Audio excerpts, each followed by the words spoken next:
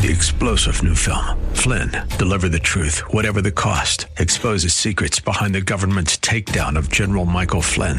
Flynn knew what the intel world had been up to. He ordered the first audit of the use of contractors. This set off alarm bells. He told the truth. He was the most dangerous person for Donald Trump to hire. They had to get rid of Flynn. Flynn, Deliver the Truth, Whatever the Cost. Available now. Watch it today. Go to salemnow.com. salemnow.com.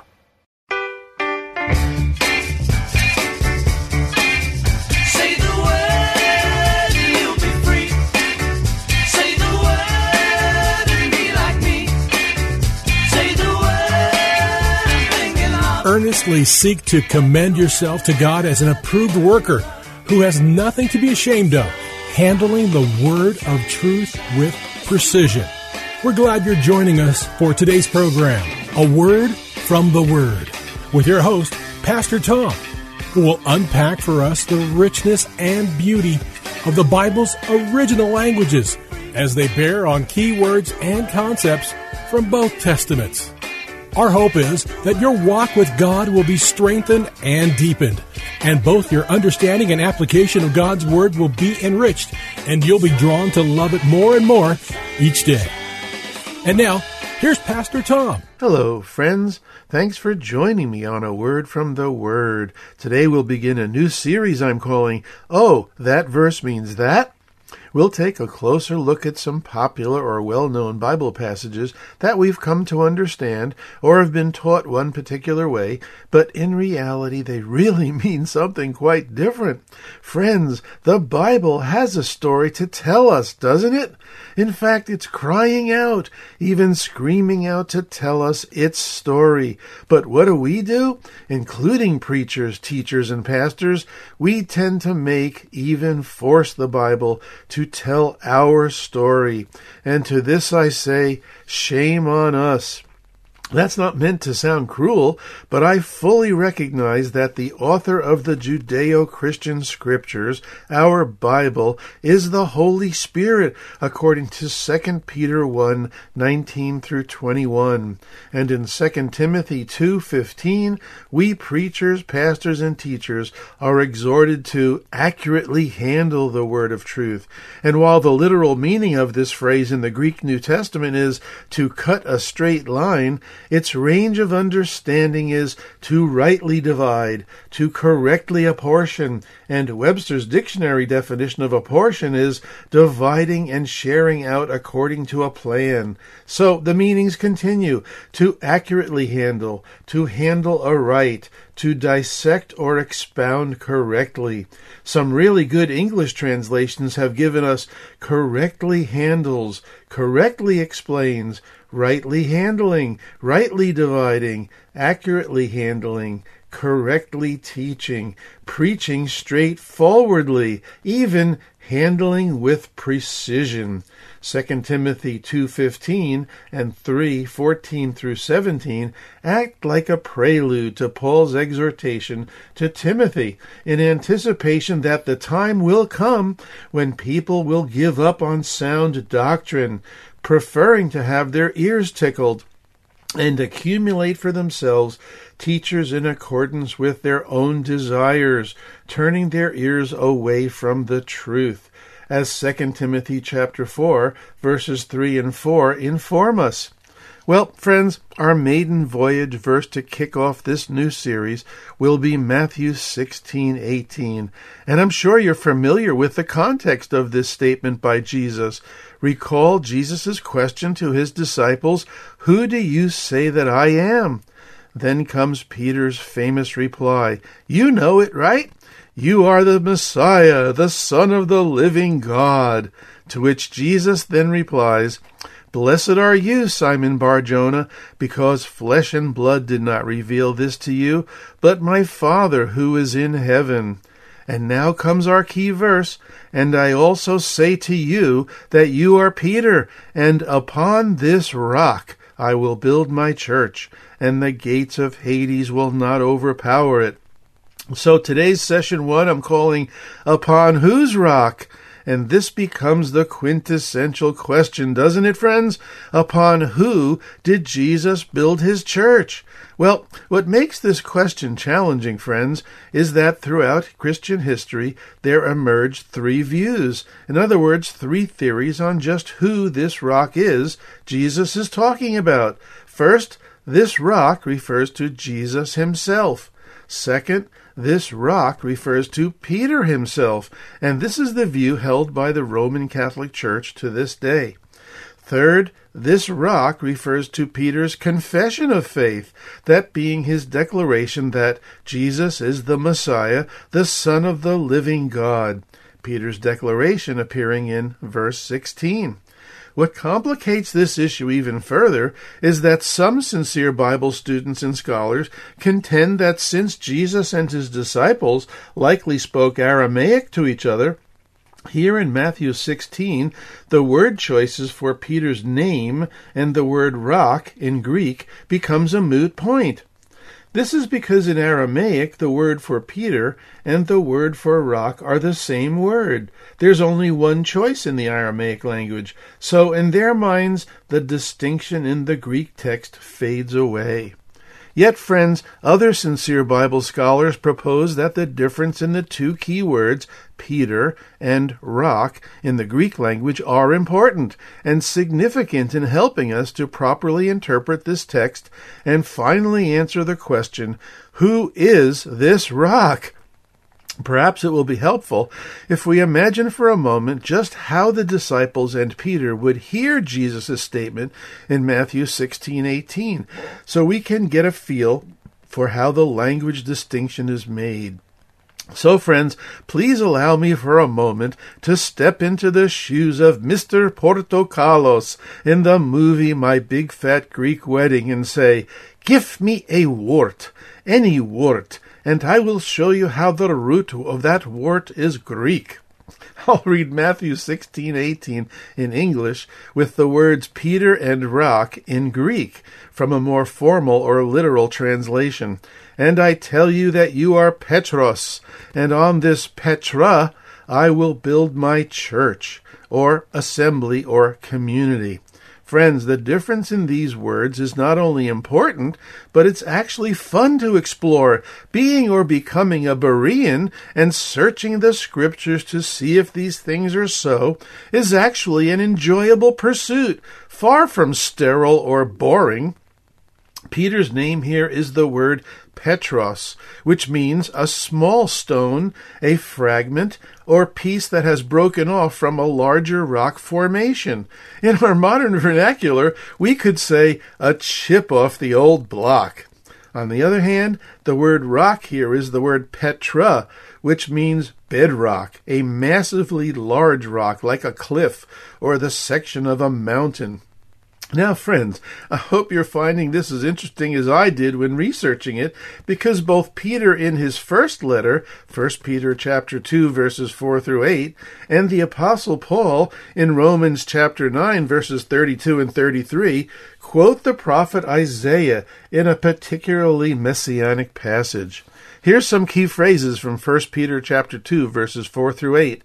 Peter begins in verse 4 to instruct Christ followers that they are now living stones, portraying Jesus Christ. And then in verse 6 he says, "For this is contained in a scripture, Behold, I am laying in Zion a choice stone, a precious cornerstone, and the one who believes in him will not be put to shame."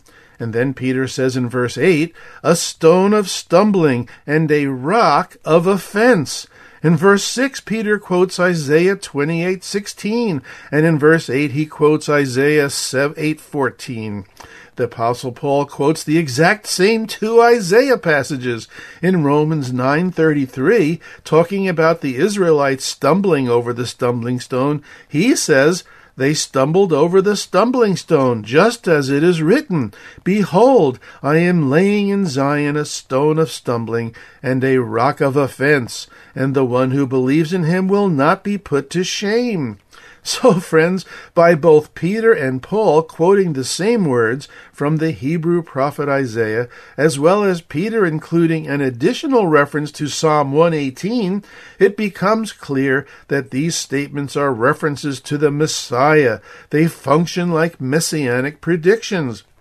And to top it off, in Jesus' parable of the landowner in Matthew 21, verses 33 through 46, Jesus also makes the same reference to Psalm 118.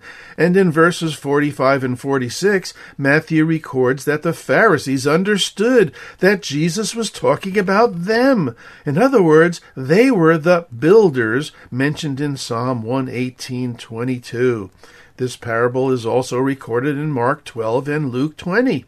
Well, friends, let's let our fingers do the walking through a representative sampling of some key Old Testament passages. And my goal here is to field test these passages and through them argue the case that only two beings in the Bible are declared to be and qualify to be the rock, God Himself and Jesus Christ.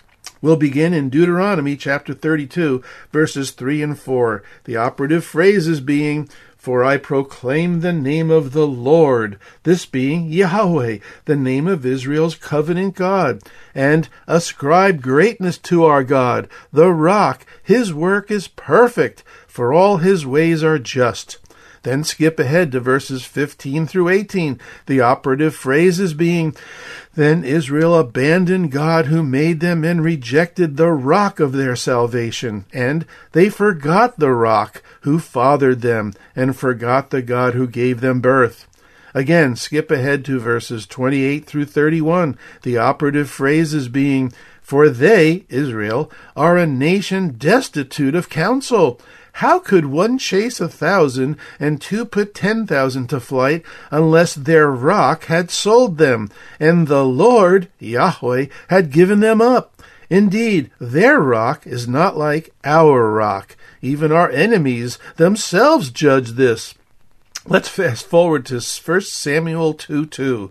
Friends, this is Hannah's song of thanksgiving. You remember Hannah? She was barren and couldn't conceive, but later God had mercy on her and enabled her to have a child whom she named Samuel.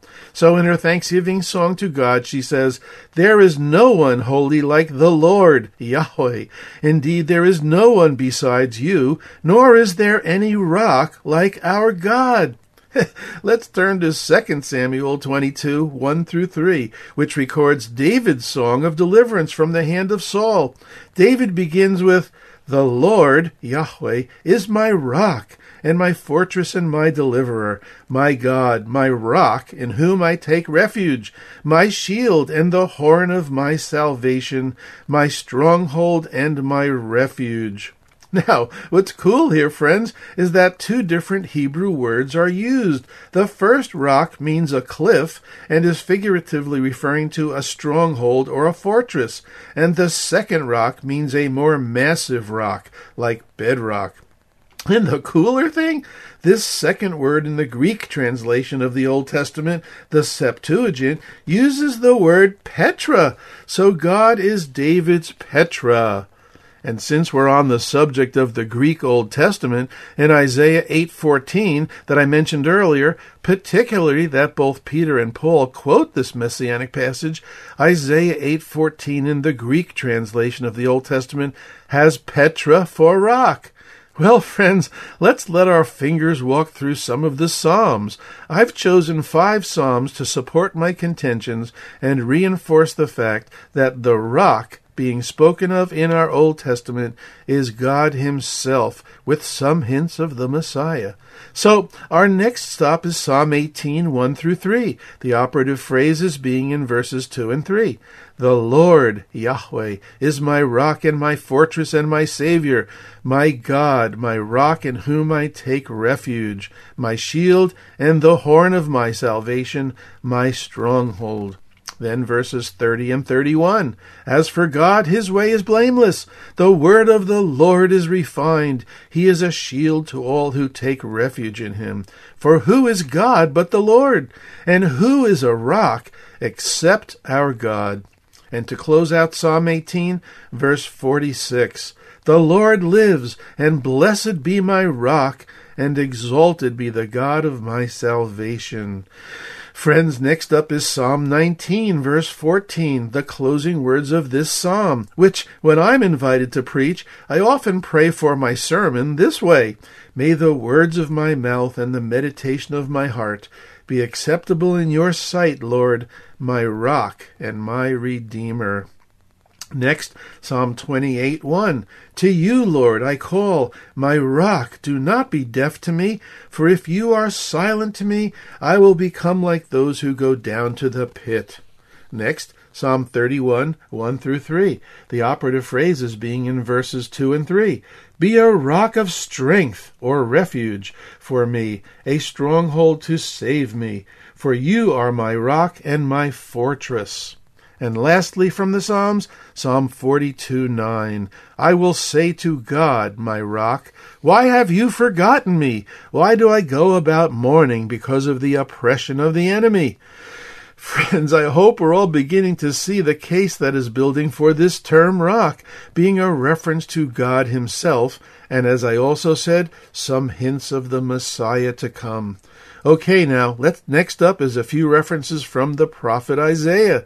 I've already mentioned Isaiah 8:14, which has messianic overtones, and is quoted as such by both Peter and Paul in 1 Peter 2 and Romans 9. Well, let's go to Isaiah 17, 9 and 10, the operative phrase being in verse 10. And this is a prophecy against Damascus. "For you have forgotten the God of your salvation, and have not remembered the rock of your refuge." Then just skip ahead to chapter 44, 6 through 8, the operative phrase being in verse 8. "Have I not long since announced it to you and declared it? And this is God talking. And you are my witnesses. Is there any other God besides me? Or is there any other rock? I know of none." Well, that certainly seems pretty final, doesn't it, friends? Is there any other rock? I know of none, God himself says. So let's close out our arsenal of selected Old Testament passages with the prophet Habakkuk, chapter 1, verse 12. This almost seems anticlimactic compared to what we just read in Isaiah 44:8, but it will reinforce the point. And verse 12 is part of a prophecy that God will punish Judah by using the Chaldeans. "Are you not from time everlasting, Lord, my God, my Holy One? We will not die. You, Lord, have appointed them to deliver judgment, and you, O rock, have destined them to punish." Well, friends, as our fingers do the walking now into our New Testament, I believe the piece de resistance will be found in 1 Corinthians 10, verses 1 through 4. Friends, before I read these verses, I'd like to suggest you read the entire chapter 10. It's a great chapter, and Paul begins this with the opening 4 verses which say, "For I do not want you to be unaware, brothers and sisters, that our fathers," in other words, the Hebrew ancestors, "were all under the cloud, and they all passed through the sea, and they all were baptized into Moses in the cloud and in the sea, and they all ate the same spiritual food, and all drank the same spiritual drink, for they were drinking from a spiritual rock which followed them, and the rock was Christ," or the Messiah. In other words, the rock was the Messiah. Wow, what a bridge builder Paul was. He just built a bridge from Jesus Christ, the Messiah, to the Old Testament references to rock. And Paul uses the Greek word Petra in both instances here in 1 Corinthians 10:4. Friends, what I find interesting about chapter 10 here, and why I suggest you take the time to read the whole chapter, is that Paul practically puts his summary statement first. These 4 introductory statements function like a warning taken from Israel's history, and he then proceeds to draw parallels from Israel's sins. Notice the nevertheless connecting word that begins verse 5, and Paul's enumeration of Israel's sins from verse 6 through verse 12, which I'm happy to share with you. It'll be a teaser for you to draw you to read the full chapter. So, verse 5 begins, "Nevertheless, with most of them God was not pleased, for their dead bodies were spread out in the wilderness. Now these things happened as examples for us, so that we would not crave evil things as they indeed craved them. Do not be idolaters, as some of them were, as it is written, the people sat down to eat and drink and rose up to play. Now, nor are we to commit sexual immorality, as some of them did, and 23,000 fell in one day. Nor are we to put the Lord to the test, as some of them did, and were killed by the snakes. Nor grumble, as some of them grumbled, and were killed by the destroyer. Now these things happened to them as an example, and they were written for our instruction, upon whom the ends of the ages have come. Therefore let the one who thinks he stands watch out, that he does not fall." Now, friends, I propose that this backstory connecting the rock of the Old Testament to Jesus Christ in the New Testament actually gives us some additional insight into some of the things Jesus said during his earthly ministry. Things which actually make it easier now to draw a spiritual parallel or lesson, like Matthew 7:24 through 27. In some of our English Bibles, there's a heading over verse 24 that says, "The two foundations." In these verses, Jesus says, "Therefore, everyone who hears these words of mine and does them will be like a wise man who built his house on the rock." Ding, ding, ding, Petra. "And the rain fell, and the floods came, and the winds blew, and slammed against that house, and yet it did not fall, for it had been founded upon the rock." Remember our title for today? Upon whose rock? So the text closes out with, "And everyone who hears these words of mine and does not do them will be like a foolish man who built his house on the sand, and the rain fell and the floods came, and the winds blew and slammed against that house, and it fell, and its collapse was great." Friends, are you connecting the dots here? The foundation to life is Jesus Christ, the rock upon which we are to build our house.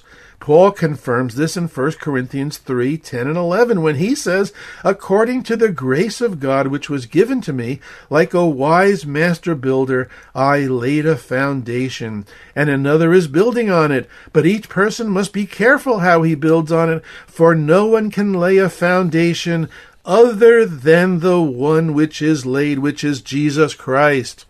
So, friends, in searching out or exploring the whole counsel of God, let us employ this barrage of scripture passages as we take a second look and reread Matthew 16:18, our text under examination today. Let's just see what interpretation naturally follows. "And I also say to you that you are Peter, Petros, and upon this rock, Petra, I will build my church, and the gates of Hades will not overpower it." Friends, sometimes it's helpful to observe what a text does not say, as well as what it does say. Those who've attended my classes or sermons know that I often bring this point out. For example, here Jesus did not say, "You are Petros, and upon you I will build my church." Well, that sure would make things a lot easier, wouldn't it, friends? Then there'd be no doubt Jesus was talking about Peter. Let's expand on this just a little more, drawing out some points from verse 18. Jesus did say, "I will build my church." Jesus did not say, "You will build my church." And Jesus did not say, "I will build your church." Jesus did not say, "Peter will build my church." Friends, I think the best way to end our time together today would be to quote the 1836 lyrics written by Edward Mote, whose hymn was called "The Solid Rock," whose opening verse and chorus declare, "My hope is built on nothing less than Jesus' blood and righteousness. I dare not trust the sweetest frame, but wholly lean on Jesus' name. On Christ the solid rock I stand. All other ground is sinking sand. All other ground is sinking sand." And by the way, this hymn was actually inspired by Jesus' parable of the man who built his house on the rock. Amen. Amen. Well, friends, we're nearing the end of today's program. Our broadcast will close with an email where you may write me. I so appreciate those of you who write in and share your feedback. A listener recently wrote in about the last series, Truth, Lies, and Love in Action, saying, "Thanks for a wonderful message. Indeed, these are frightening times. May we remain strong to do the work He has given us to do." Well, thank you for your supportive feedback. And remember, the podcasts are posted at faithtalk1360.com. That's faithtalk1360.com. Just search the menu for local program podcasts. And please keep in mind, friends, A Word from the Word is a listener-supported program. Christian radio in general, and A Word from the Word in particular, have not been immune from the challenging financial and economic times we've been facing. So, as a new year has dawned, please consider and pray about helping to keep A Word from the Word on the air with your kind support. Just email me for the details. Well, thanks for listening today, friends, and remember, Jesus loves you. I'm Pastor Tom, with A Word from the Word. Friends, if you would like to let Pastor Tom know what this program has meant to you, email him at awordfromtheword@minister.com. That's awordfromtheword@minister.com. Say the word.